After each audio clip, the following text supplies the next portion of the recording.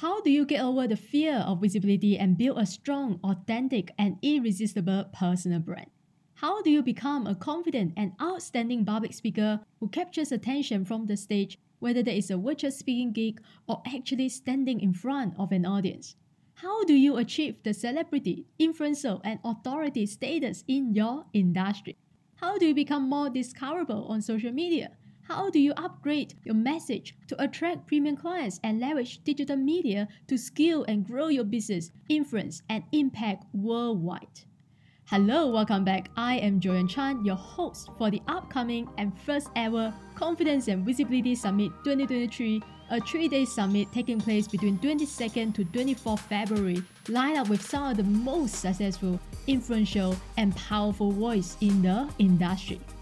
I wanted to host this summit because I realized that most coaches, online business owners, service providers, and entrepreneurs needed real help with building their confidence, visibility, and personal branding in the new virtual economy today. I have been blessed to be helping female entrepreneurs for almost 3 years full-time, so I reached out to some of my friends and asked them to teach alongside me at the summit.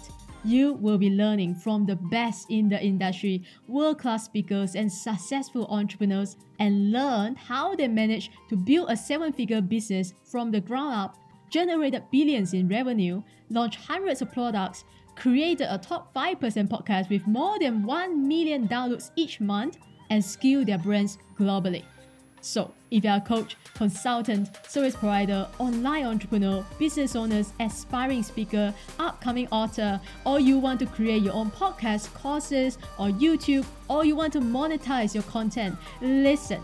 You don't want to miss this, and it is free. So hop over to www.joyanchan.com/summit to get your free tickets today, right now, before it fills. Yes, we only have limited tickets, so you want to act fast. And invite all your friends and business besties. We all could use a little accountability, aren't we? Again, that is www.joyanchan.com/summit. And you can also find the link in the show note below. I am telling you guys, this is going to be epic, and I can't wait to see you at the summit live. This episode is sponsored by Get the Law of Attraction. If you have been listening to this podcast, you will know that I am a big believer of the universe and the law of attraction. Get the Law of Attraction is a spiritual and inspirational company that gives you something really good like chocolate chip cookies to feed your soul and your mind every single day. They provide daily Instagram posts and reels on the universe, gratitude, spirituality for your headache life. They also have an educational course on the Law of Attraction and Gratitude Journal, and their links are in the show note below. Go to their website and use promo code JOYAN, JOYAN, when you sign up to get $25 off. Our special guest today, he called himself the happiest guy you will ever meet. After spending over a decade in investment banking on Wall Street, he took a chance and became an entrepreneur and business builder. Today, he is the chairman and CEO of a public real estate company. In early 2021, right in the heart of a global pandemic, he was working with an executive coach, and he had the ultimate aha moment when he finally had a label for his life philosophy and perspective. Then he put pen to paper, and the Life is Too Short Guide strategies to take every day the best day ever was spawned. His purpose in life became clear. He wants to positively impact people's lives with his story and his philosophy. With his book and speaking engagement, he's now on a mission to make the world happier, one smile at a time. So he's here today to empower you to focus on happiness, gratefulness, and positivity. So guys, help me in welcoming the Life is Too Short guy, Scott White. Hi Scott, welcome to the show. Thank you so much. I'm so happy to be on it. I'm sure you are happy to be on it, and you are happy. You are the happiest guy in the world, right? But, I just want to say this first and foremost. It's hard to believe that you, as someone who has spent over a decade, I don't know how long, on Wall Street, and now being the chairman and CEO of the fastest growing public real estate company in the United States, and also teaching people how to be happy and enjoy every minute of their life. It's really hard to believe, because I must say, as you know as well, we all know there are not many people who are successful and happy at the same time. They are either successful and miserable, or the other way around. So tell us, how did you become the happiest guy in the world? So I think it's been an evolution. It didn't happen in one sort of moment or one specific event or activity. I think all the way back to when I was 10 years old. And when I was 10 years old, I was working with my dad, and we were working on a project. And all of a sudden, I hear him yell that he had cut himself. And I looked up at my dad, and he's grasping his finger, and he's holding it, and he's looking down, and he opens the clenched fist, he closes it, he opens it, and it's cut pretty badly. So he goes on to the hospital to get it stitched up. And that night he ended up having a heart attack at the hospital. And I remember my mom coming in the room and telling me Dad had a heart attack. And, 10 years old, that was my first sort of reality check that, life is precious. Life is short, and you have no idea what tomorrow's going to bring.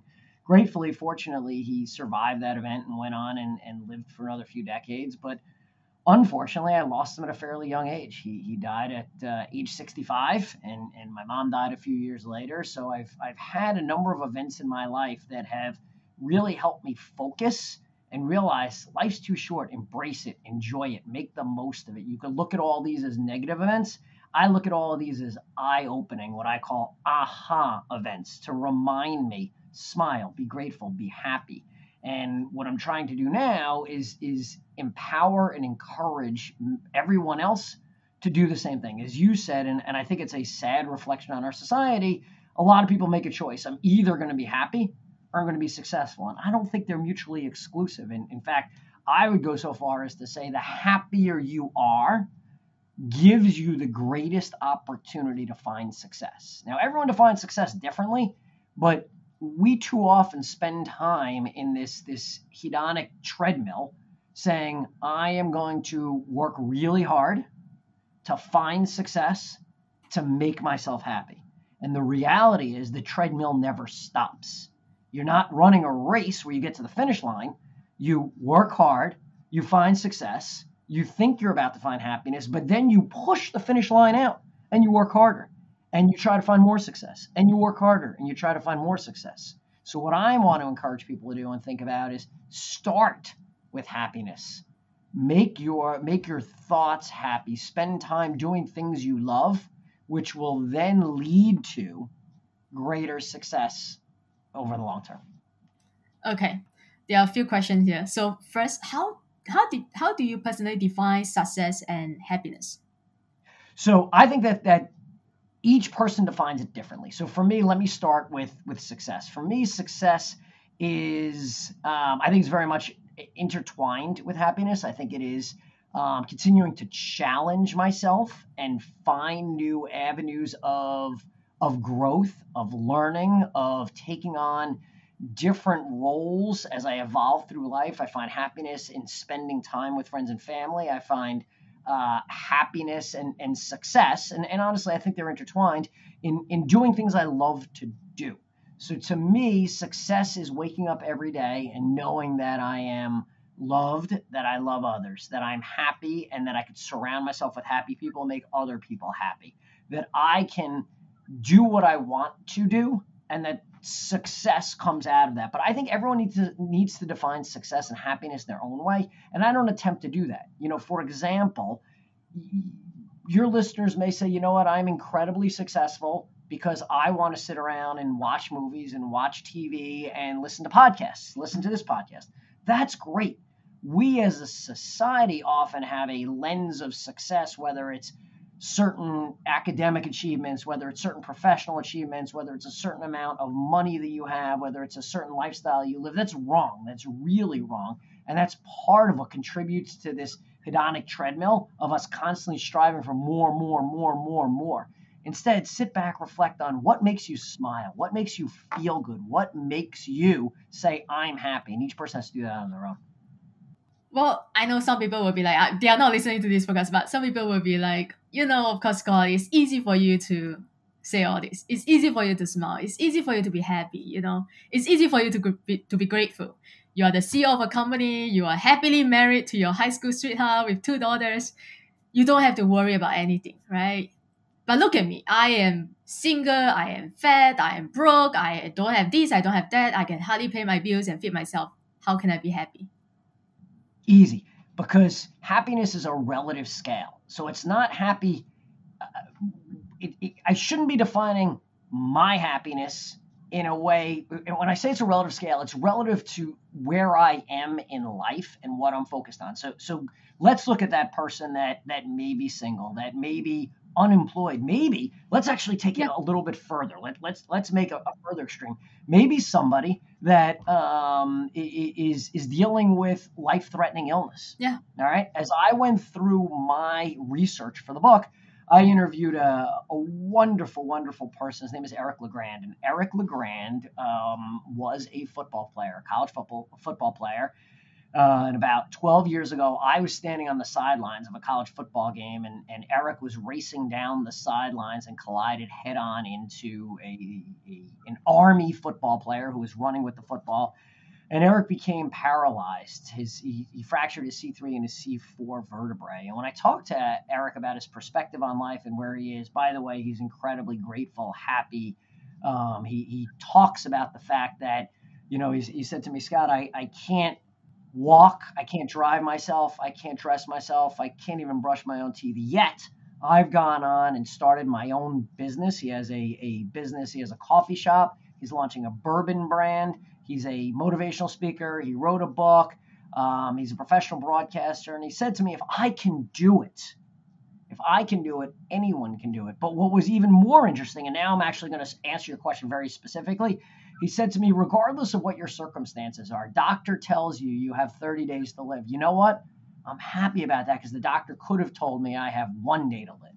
And I think that's a compelling sort of aha moment that I'd go back to your listeners to say, don't use the lens of, as you did, well, he's the CEO of a company. Well, he's married to his high school sweetheart. Use the lens of, I am single right now, but I'm healthy. I have a job. Okay, maybe I don't have a job, but I have skills. Okay, maybe I am ill, but I have medical care. Okay, maybe I'm homeless, but I have a place to sleep tonight. It's all about perspective. It's not about comparing yourself to the person next to you. It's about where am I in my life and my journey, and what do I have to be grateful for? No matter what fact pattern you give me and no matter who you tell me, I could find something for that person to be happy and grateful for. And it is my strong belief that regardless of how low you are, and by the way, we all have cycles. Everyone doesn't sort of live at the high forever, although I'm trying to push people there. But no matter how low you are, it could be worse, and there's something good to reflect on. And I think those people that can find those happy moments, that can find that gratitude, that can find that sort of, you know what, it could be worse, are the ones that are ultimately going to find that greatest happiness and success in life. Wow, I love that. Yes, you're so right, because it's all about perspective. It's all about what you choose to focus on, right? If you choose to focus on all the problems, all the things that you don't have in your life right now that you want so badly, you will be miserable. Like forever. Yeah. You'll be miserable forever, no matter what you have. True. Yeah. So one really fascinating, compelling statistic I came across in my research, and I talk about in the book, is that, so many people think happiness is linked to your circumstances. So I'm happy because I have a new car. I'm happy because I have a wonderful job. I'm happy because I'm married. I'm happy because I got a huge raise or promotion. Or I'm not happy because I'm dealing with illness. I'm not happy because I lost my job. I'm divorced, whatever the case may be. The reality is, of our 100 points of happiness, sort of 100%, about 50% of our happiness is predicated on our genes. It's genetic. It's the code of what's written in your cells. And that's, similar to high blood pressure or similar to your eye color. This is genetic. You can't change that. But what's so wonderful about that is the other 50% you can impact. And most people are shocked by this, only 10% of your happiness is predicted by all the examples I just gave: the house, the car, the job, the divorce, the death, whatever it is, 10%. So now you're saying, all right, well, Scott, you said 50% is genetic and 10% is the circumstances. What's the other 40%? It's all about perspective. It's all about attitude. It's all about how you approach the world. And that's amazing. If I could have a 40% impact on everything I touch, wow, wow, that's great. So what I encourage people to do is think about the lens through which you view the world. Again, going back to the examples we just talked about, wherever I am in my life, happy, grateful, opportunity, this will self-perpetuate and create a greater level of long-term happiness. I love that. It's the first. Thank you so much for sharing that statistic because I have not heard of it before. I'm sure it's in your book as well. So now let's talk about the book. I'm so happy for you and congratulations that you just launched and published your book, your first book. I'm sure more to come. So you published a book in January 2023. The Life is Too Short. Can you share some of the key principles of your philosophy? Sure. So the book is called The Life is Too Short Guy, Strategies to Make Every Day the Best Day Ever. And it's important that I focus on, as a starting point, the best day ever, because people will challenge me on that. Scott, come on, really? The best day ever? Is every day the best day ever? What about the day you got married? What about the birth of your child? And I say, again, you're looking backwards and you're reflecting on, well, maybe my best days are behind me, and that's wrong. As a foundation, every day can be the best day ever. Now, look, let's be realistic. I'm not telling you every day is the best day ever. What I'm telling you is you have the opportunity to strive every day to make it the best day ever. So the book itself is designed as a very practical, approachable, easy to read. It's not an academic book. It's not full of lots of stats and philosophies that'll put you to sleep. It's a fairly fast-paced book on, okay, Mr. Life is Too Short Guy, as I refer to myself. What is this LITSIG, L-I-T-S-G, LITSIG philosophy, and how do I implement it? And there are 10 principles associated with it, and I walk through each of those. The first one and the most important one, which I sort of already talked about, is that attitude is everything, the power of positivity. You start with that foundation. It's all up here. It's all about your attitude, the lens through which you view the world. And the most practical and easiest suggestion hack that I give people is think about what your first thought of the day is. If I asked you right now, what was your first thought when you woke up? Do you remember what it was? I don't want to share. You don't want to share. Okay. Well, regardless of whether or not you want to share, now I'm almost intrigued. I almost feel like we've switched this and now I'm going to interview you. I encourage people to be proactive in their first thought of the day. It is the lens through which you are going to view a lot of the rest of the day. And look, there are certain things that will be out of your control in the day, but why start on the wrong lens? You could wake up and be like, oh, it's dark, it's cold, it's the middle of the week. I have 8 meetings today. I have to talk to so-and-so, and I don't really want to talk to so-and-so. Oh, after work, I have a doctor's appointment I'm dreading. Okay, that's one lens to start the day. I'd say the non-lens is that you wake up with kind of no thought. All right, well, it's Wednesday. It's just another day. The positive lens, and this is something easy, practical, and I think life-changing, is to wake up and open your eyes and smile. First of all, smiling has been proven to make you happier automatically. And I encourage people to proactively think about smiling. Smile right now. As you're sitting here listening to this, you know what? Hey, that does kind of feel good. And not only does it feel good for you, it feels good for the people around you. But now proactively, as you wake up, first couple of thoughts of the day, wow, I am maybe not next to the person I love. I have a roof over my head. I'm heading down for coffee and breakfast in a few minutes. The house is warm, even though I said it's really cold out. Wow, I have an amazing job. Oh, my children are home. My children are away at college and they're home right now. Wow, I have the opportunity to meet Joy Ann today and talk to her on this podcast, right? That was the first 15 seconds of my day. Already, I've set myself up for greater happiness. So the first principle is attitude is everything, the power of positivity. The second principle is choose your attitude and own it. This gets exactly to the point I made about 40% of your happiness is your choice. So as you go about your day, there will be things that are thrown at you that are beyond your control. You can't control every circumstance. You can and should control how you react, how you view the world, your perspective. So choose your attitude and own it. The third principle I talk about in the book is little things make a big difference. So here's some practical, very approachable. First one is smile, right? And you're listening to this saying, wait, is he really telling me smiling is going to change my life? Yes, actually I am. In fact, as you're listening to this, maybe you're like, if I smile, then it's forced because he told me. But if I don't smile, well, that's kind of weird too. So you smile and then all of a sudden you're like, that kind of feels good, doesn't it? I mean, it feels good. We don't proactively think about smiling enough. Smile when you get in your car. Smile when you get home. Smile when you get to work. Smile when you Sit down at the breakfast table. Smile regardless of the circumstance. One, it creates chemicals in your brain to make you feel better. Two, think about the world around you, right? As you walk by someone on the street, you see someone in a restaurant, wherever the case may be. If they're sitting there staring or they're frowning, you have one perspective. If they're smiling and sort of all jolly and so on and so forth, it's a happier world. So little things make a big difference. And not just smiling. What about symbols and triggers? What's going to remind you about happiness and smiling? I encourage people to think about a quote, a poem, a picture, something to jog your memory. This is about being proactive and deliberate. Take that poem, take that quote, take that mug, right? That coffee mug that just says, happy day, that says smile, that says be positive, that says be grateful. Use it in the morning because you'll drink your coffee. You'll be like, hey, that's not bad. What about simple things like singing or whistling, right? You're just walking around during the day. You hear something, it jogs.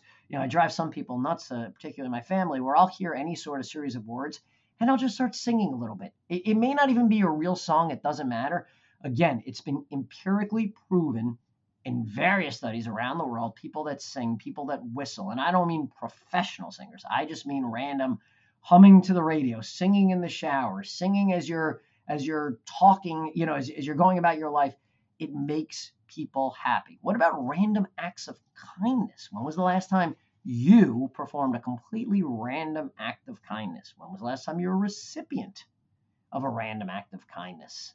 These are all simple little things make a big difference. That's the key principle. And the last one I'd mention in the little things make a big difference is celebrate. We don't celebrate enough. Too many people, I think, overlook small wins. You don't need a massive promotion. You don't need to get married. You don't need to, fill in the blank with some major accomplishment to celebrate. Celebrate the small wins. Last year around the holiday season, I went out to dinner with my family and I took my iPad with me. Nobody saw it. I snuck it under my jacket. And when we sat down at the dinner table, I took out the iPad and I put it on the table. And my teenage daughters looked at me like I had four heads. What are you doing with an iPad at dinner in a nice restaurant? And what I did is I opened up a little presentation that I prepared earlier in the day. And this presentation was comprised of six slides. One for each of the four family members, myself, my wife, and each of my two daughters.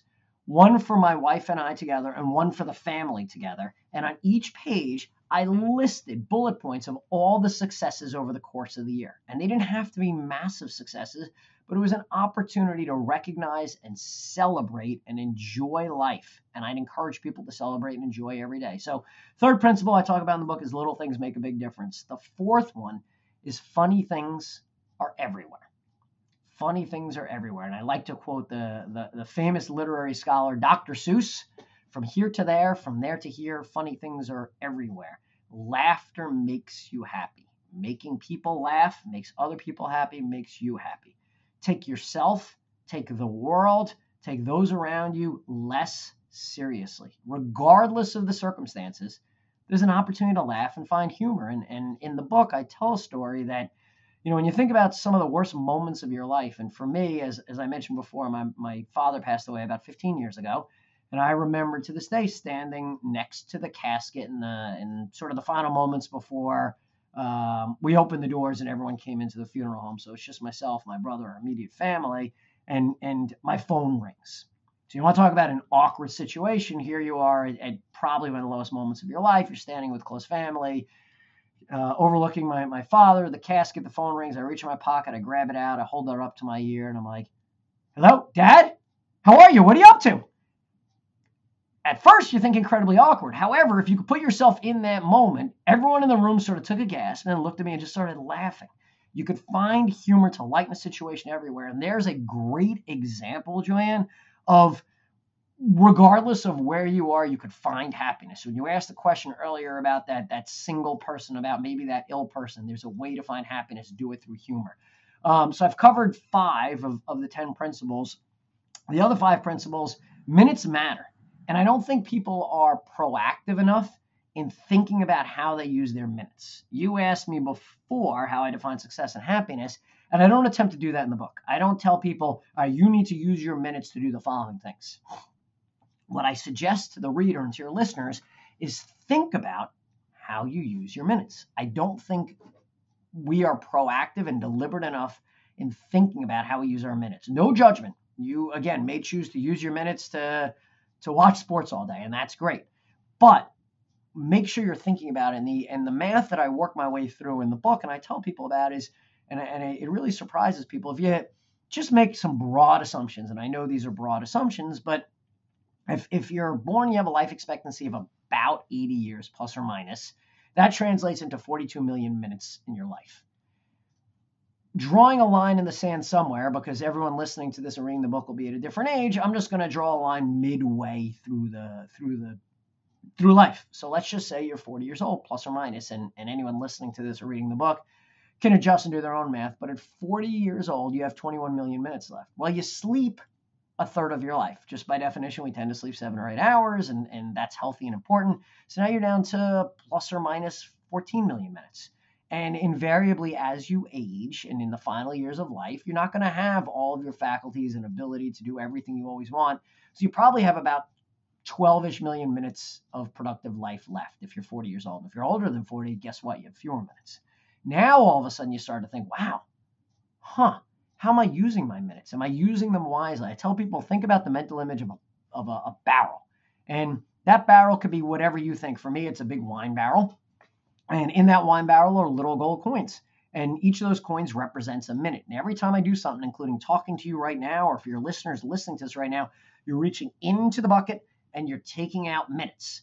And again, how you choose to take those minutes out is your choice, no judgment. What I do tell people is don't let a lifetime go by, a day, a week, a month, a year, and you're like, the barrel's a little bit lower. The minutes have disappeared. Where'd they go? True happiness, fulfillment, be thoughtful in how you're using your minutes. Are you happy with how you're using your minutes? If not, today's the day to change. So that covers, what am I at, the sixth point, the seventh principle I talk a lot about. It's called learn, learn, learn. Every day is an opportunity to keep learning.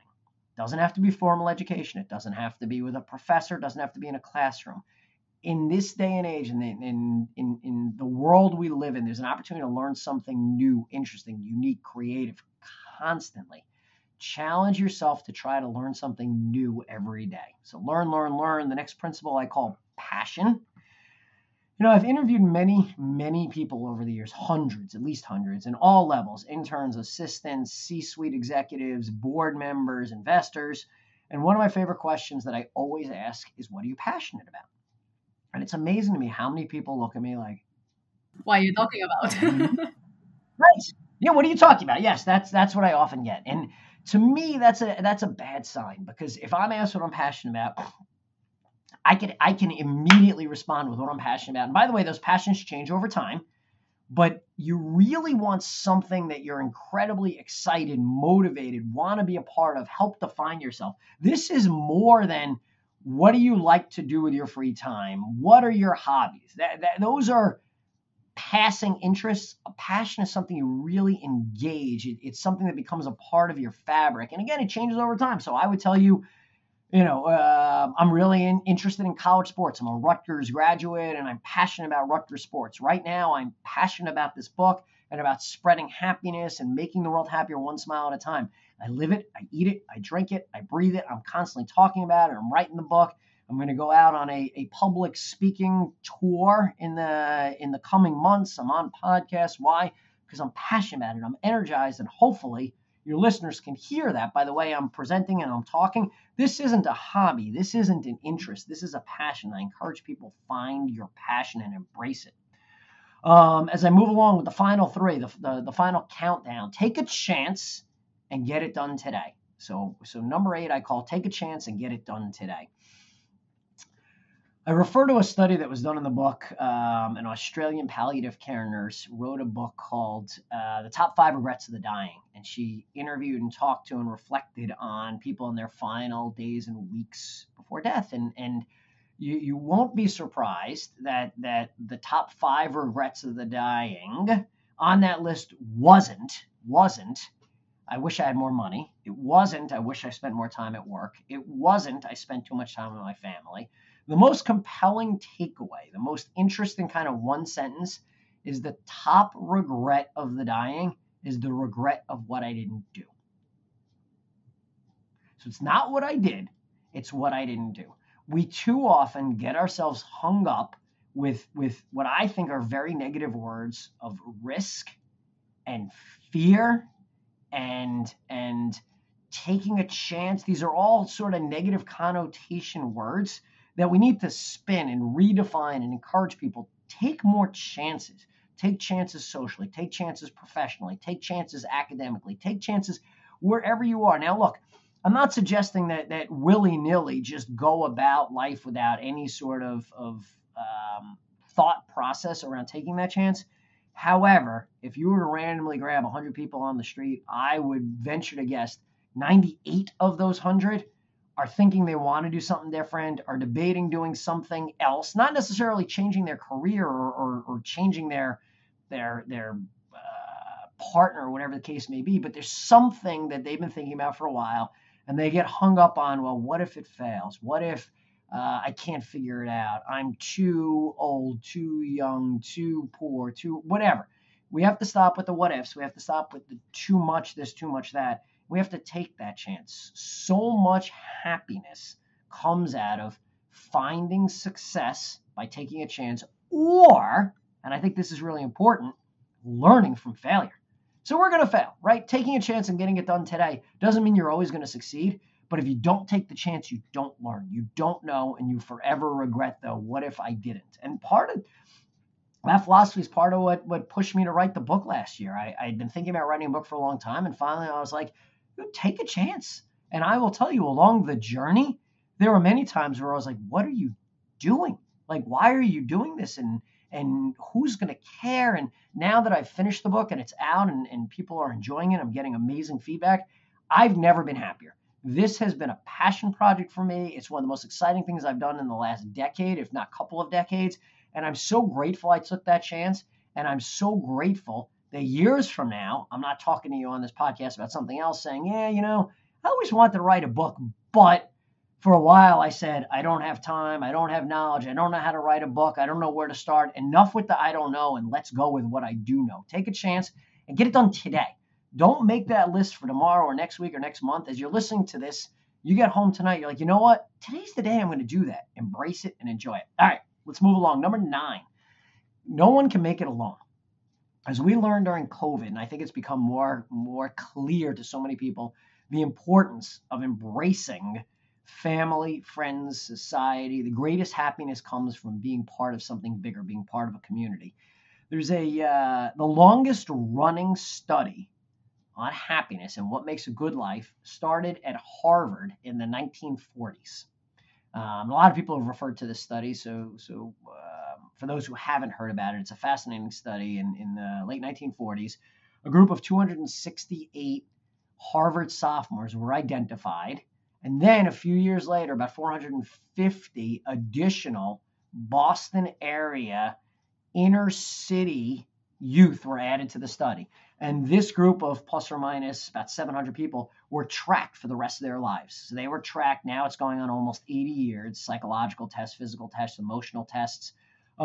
And the goal was to understand what makes a good life, what makes happiness. And there was a really wide range of people in this study. There was a U.S. president that was in the study. There were people that ran for the U.S. Senate. There were authors. There were people that had negative circumstances, people that dealt with addictions, people that dealt with depression, people that dealt with suicide.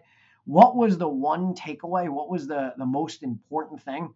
Social connections are the most important thing for happiness, health, and longevity. And I will tell you, as someone who is now almost 50 years old, the most compelling statistic that I took away from the whole study, and by the way, there's tons of data on it, how a person defined the strength of their social relationships at 50 led to and was correlated to greater happiness, physical and mental health at age 80. Think about that for a minute. At age 50, how I perceive the strength of my social relationships, the stronger those are, 30 years later, translated into greater happiness and health. Can't make it alone. And number 10, the closing one, the important one that I think is live today, don't wait for tomorrow. So this is tied to some of the other ones in terms of taking a chance, but But stop looking backward, stop looking forward, make the most of today. And what I encourage people to do in the book and when I speak, and I'll encourage your listeners to do and join me on a little journey, is close your eyes for a minute as you're listening to this. Hopefully you're not driving. If you're driving, then you can't do that. But close your eyes for a minute and join me on a journey. And we're gonna go on this little journey where it's beautiful weather. It's the spring wherever you are, and the sun is shining, and you could actually hear the birds. And the grass has been cut recently, so you could smell the fresh grass.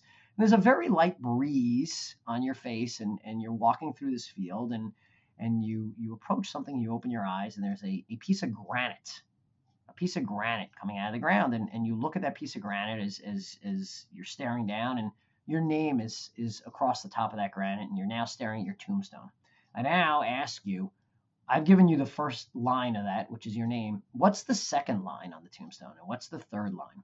What are those defining 3 or 4 or 5 words that you want to be remembered for eternity?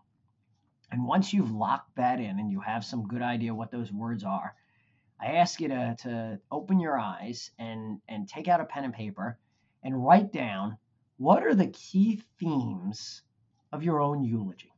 An amazing exercise to sit down and write. Someone else is going to talk about you. You're obviously no longer here.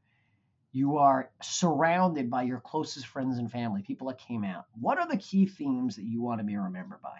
And then when you know that exercise, now write your own obituary. What are the key themes that you want the rest of the world? These are people that have never met you, never will meet you. How do you want to be remembered? You now have a couple of words that you'd like on your tombstone. You have a couple of sentences or maybe a few paragraphs for your eulogy and a couple of paragraphs and themes around your obituary. And I now ask you to stop and think of all these themes and words you've written down. Is this the life you're living today, right now? And if it's not, today's your chance, your aha moment, that's kind of interesting, to change and start living the life that you want to be remembered by. Start living the legacy that's important to you and make today the very best day ever. And then go to sleep and wake up tomorrow and do it again. That's the book. Thank you. Thank you so much for working through the 10 principles. I written all down. I love it. What I love the most is, of course, the exercise that you just guided us through. The exercise, I didn't do it before. I know people ask, question like, what is your legacy, right? What is the legacy that you want to leave behind? What is the impact that you want to have in the world? But I really never have visualized myself walking through, to my tombstone and just asking myself the question, how do I want people to remember me, right? When I'm no longer here.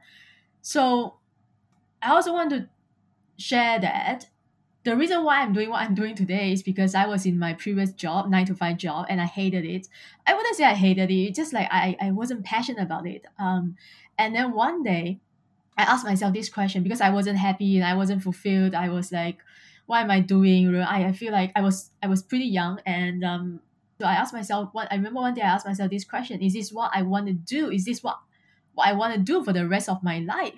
I picture myself, I remember I closed my eyes and visualize, 10 years down the road, and I'm still here doing what I'm doing now today in this company with these people.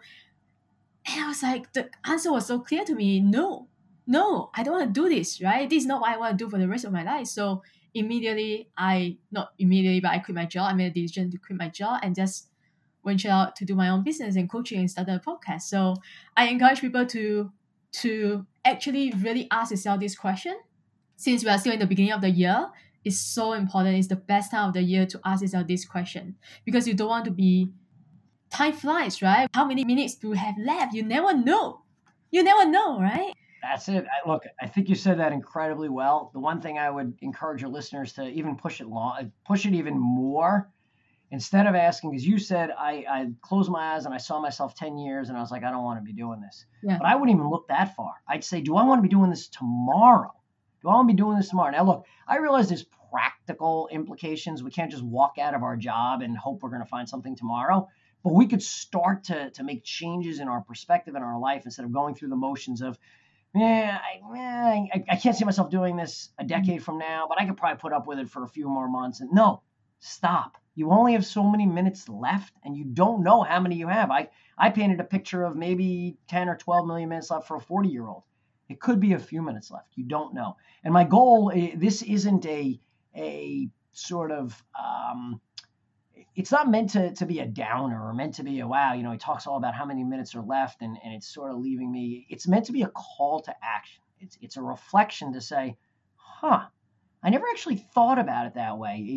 It's an interesting perspective. In fact, on the cover of the book, I have, if you haven't seen it, it's an hourglass, and it sort of has this image of the sands of time are flying by. What are you doing today? Do you love it? Are you passionate? You used the word passion. I was so excited when you said passionate about it, because if you're not passionate about it, change it. Okay. So how do people find their passion? Because it's a question that I get quite often. Like people ask me, how do I find my passion? I really don't know what am I passionate about. Like you interview so many people, maybe they don't know what they're passionate about. So how do you help them to find out their passion? So first of all, passions change over time. So you will not be passionate about the same thing forever, and it may not even be for a prolonged period of time. Passion is I think in part related to where you are in life, your age, your circumstances, those around you.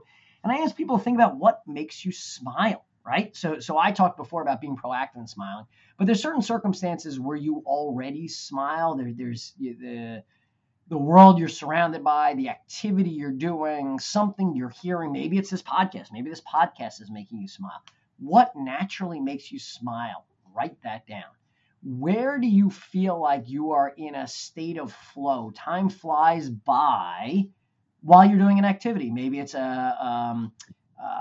Sport. I don't know, a sport, right? Maybe it's a sport. Maybe it's being at a religious organization. You want to get involved in your religious organization. Maybe it's volunteering for an organization that's meaningful to you. Maybe it's a new challenge. It doesn't really matter what it is, but we all have this innate sort of that made me smile. And when I spend time doing it, I get in a state of flow. I get in a state of minutes tick by. I don't even realize it. I'm not distracted. When you're doing things that you're not engaged, you don't love, you're constantly distracted. You're looking at your phone, you're looking at the computer, you're looking at the clock. That's not your passion. There is some place in your life, whether you realize it or not, where you go, you do, you think. Maybe it's just reading. Maybe your passion is reading. So it doesn't have to be something. My passion's reading. And when I start reading, I just lose track of time. I look up and it's, wow, 2 hours just blew by. That's wonderful. That's a good way to think about passion. And then I encourage people to, one, allocate more of your precious minutes there. Two, make it more of your fabric. So let's look at the reading example. Maybe you join a book club.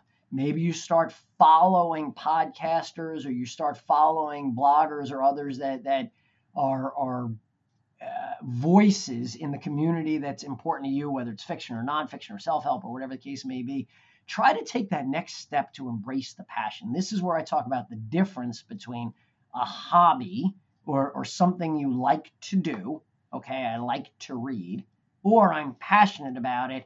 I'm going to set a goal. I'm going to read a book a week. I'm going to set a goal. I'm going to go to an author signing, for example. I mean, this is just an example. It's coming out of thin air. You can give me any sort of interest, and we could find a way to make it a passion. And by doing so, it becomes a greater part of your identity. It brings you greater joy and happiness. It gives you the opportunities. You think about some of the other things I talk about, the other principles. What about can't make it alone? Well, join a community of like-minded individuals. So now you're doing something you're passionate about, you're excited about, and you're doing it with others. Wow, right? I mean, this is such a great way to weave some of these themes together. Do you believe there is like we are all here for a purpose? Like, do you personally believe that we all have a life purpose, a reason for being here? Or is our purpose, is finding our passion will lead us down the route of discovering our life purpose eventually? Or is it totally not the same thing at all? I think they're related. I do think your passion will lead you to your purpose, but like passion, I think your purpose may change over time, right? My purpose in life and my purpose and passion were different 20 years ago. And I think my purpose, I don't think we have one purpose in life. I am not a believer that we're all put on this world for one purpose. I love that. Had you and I spoken 5 years ago, I never would have identified this making the world happier one smile at a time. Now that I have found it, I am fired up about it. I'm excited and I am grateful, and I am going to make the world happier one smile at a time. Just looking at you smiling, I'm like, this is wonderful, right? And anyone else that's listening to this, if they could smile for just a second, a half a second, a millisecond, yes, that's my purpose. That's my passion right now. It may change in 5 or 10 years. I don't know. Right now, as I look out, I think that's sort of my passion for the foreseeable future, but who knows? Every day is a new adventure. Yeah, I love that. I love that. Every day it can be the best day ever. Can be. It's not gonna be, but can be. Every day can be the best day Yeah. ever. As long as you approach it with that perspective, you'd be amazed how many wonderful days you have. But how about, on your worst day, right? On your worst day, on a quote unquote bad day where everything you touch just seems to go wrong. How do you deal with that? How do you personally, because I'm sure you're running a company, right? You are the CEO of a company. How do you personally apply these principles that you just shared inside your organization, inside corporations, and how do you personally manage? Because I'm sure with that title, it comes a lot of responsibility, and with responsibility comes a lot of stress. So, how do you personally manage stress and problems in your life, in your company, and make it the best there ever? Well, look, it starts with the foundational principle, right? The foundational principle is attitude is everything, the power of positivity. So, regardless of the circumstances, I try to find a silver lining. I try to approach things. I in my role professionally, I spend a lot of time in negotiations. I spend a lot of time in disagreements, unfortunately. I mean, it's just the nature of the business. So there are a lot of times I will find myself in situations where I could take two tacks. And one of the examples I give in the book is an email response, right? So someone sends you an email that by design raises the hairs on the back of your neck, right? This person just wants to get you upset. They're livid. You said blah blah blah blah blah blah blah. In almost all cases, and maybe I'll even take out the qualifier. In all cases, there's a way to respond to that, to diffuse it, to change the approach. Now, look, you may not change that other person, but in the book, I give an example of where I received an email and I could have fired back, and I wrote the email of, here's where you're wrong. All you want to do is fight. I don't understand what you're doing. Here's what I'm going to do to fight back, and here are all my threats. Or I could respond, which I often do. Joanne, thank you so very much for your email. It's great to hear from you. I'm sorry that we had this disagreement, but I'm sure that we can find a resolution. A couple of ideas I have are XYZ. It may make sense for us to hop on the phone and discuss. By the way, people tend to interact much better either on the phone or in person than they do over email, and we've all experienced that. And I'll usually close out with, as we're looking at this early in the new year, wishing you all the best in the new year. So no matter what they sent me, I have a way to take that text and spin it in a positive way. Now, look, I'm not gonna. You should rightfully be questioning. All right, come on, everything you can do that with. There are circumstances where I lose my cool. There's no doubt about it. In fact, as we're talking right now, this morning I started my day with a phone call that set me off, and it became a bit of a dispute. And immediately is an exaggeration. After a couple of minutes of going back and forth, I took a deep breath and I thought about the principles, and I'm like, you know what, Bob, there's a way to handle this. Let's take it down a step. Let's find a way to work together. Let's think about how we can overcome this in a positive manner. And I even use that, and people know that I use those words a lot. I also surround myself with great people. Remember, we can't make it alone. One of the key principles, any company is only as good as the foundation, the team, the people you surround yourself with. So that's really important. I talk about, again, one of the principles, learn, learn, learn. So you said you've had a really bad day. You got a lot of problems, issues. I look at those as opportunities to learn. So again, going back to that specific example, I lost my cool on a call this morning. I'm going to admit it. I'm human. I'm not superhuman. And as much as I say, I try to stay positive, I lost my cool. And then afterwards I sat and I reflected. I'm like, all right, what was the point where I lost it, and how could I do it differently? And I specifically thought about, you know what, Scott, you taking personal responsibility started with too much of a negative lens. So instead of, as you talk about, starting with, well, how can we resolve this? You got on the call and you were immediately like, I can't believe you X or Y. And I did that and I regretted it. So one, positive perspective inside the company as best I can. Two, surround yourself with really great people that help you. Three, constantly learn. Four, funny things are everywhere. There's so many negotiations I've been involved in, boardroom discussions, where I will soften the mood regardless of what's going on. And you'd be amazed how quickly it changes the tone inside a business conversation when you could use humor. Too often in the business context, people take themselves or their situations too seriously. Stop. It's not that serious, regardless of what the facts are. There is humor. I gave you the example before of the phone ringing as I was standing at the funeral. You could find a way to laugh, to smile, to soften the situation. I encourage people to do that both at home and in the professional setting. Awesome. That is so awesome. Thank you so much. Scott, before we move on, is there anything that you want to share or really want to talk about? Perhaps I didn't let you or didn't ask you.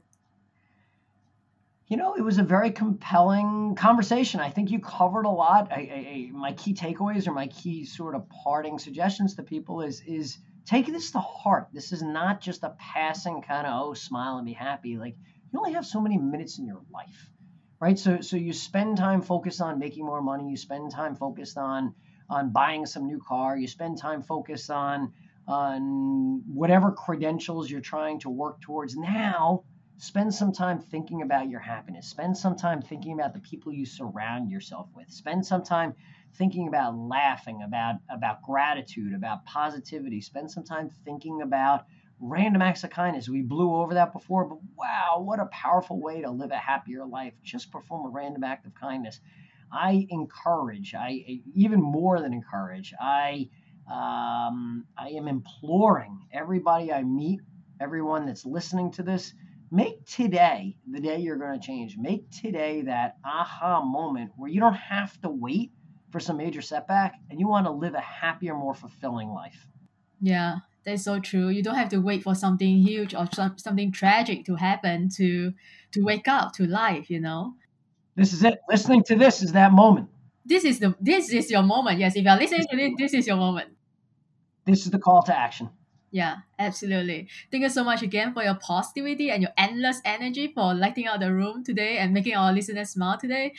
We always end with our final 5 rapid fire questions. So every question has to be answered in 1 word or 1 sentence maximum. Woo! All right. First question. What is one thing you wish you knew earlier?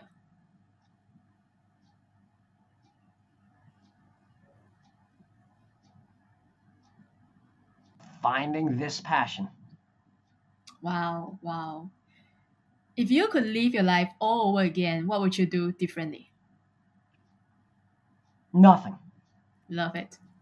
What is something you're trying to learn or curious about right now?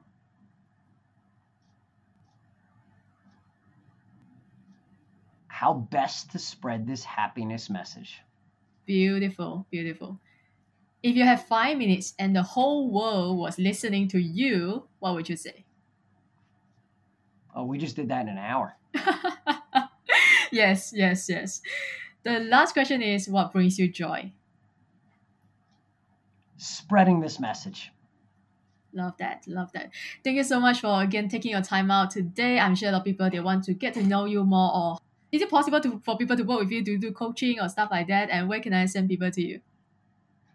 So people find me on my website, lifeistooshortguy.com, lifeistooshortguy.com. I'd encourage people to buy the book, read the book, reach out to me. And I am going to be doing, and I've started a fair number of public speaking engagements. So to the extent you think this could be helpful for your team, your company, your world, I can make people happier. And I think that's vitally important. That's my goal, my mission, making the world happier one smile at a time. I love that tagline. All right, guys, I hope you love this episode. Go follow Scott, go to his website, get his book today and start applying those principles today. And also check out all the amazing things he's doing, public speaking, and workshop. I'm sure he's doing a lot.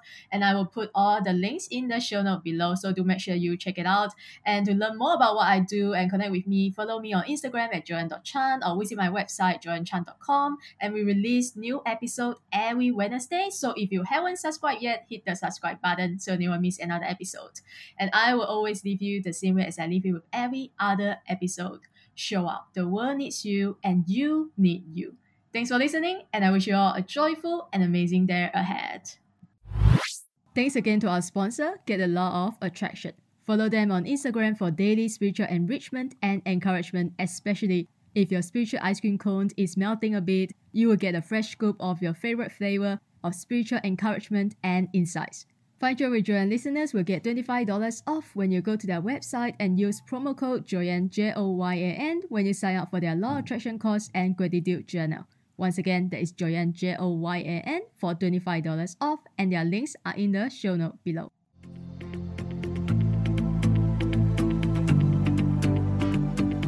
Thank you again for tuning to Find Joy with Joyanne podcast. If you love and enjoy today's episode, you can help support this podcast in one of three ways. 1. Take a screenshot of this episode and share it on your IG story and tag me at joyanne.chan so I can repost and connect with you. 2. Share this podcast with a friend or family member. And 3. Leave a positive review on Apple Podcasts so we continue to grow and reach more listeners worldwide. And make sure you also subscribe so you don't miss out on any episode coming Wednesday. And my joyful friends, until next time, keep showing up. Success doesn't show up for you until you show up and pursue your own success. Again, thanks for being here, and I will see you soon in the next episode.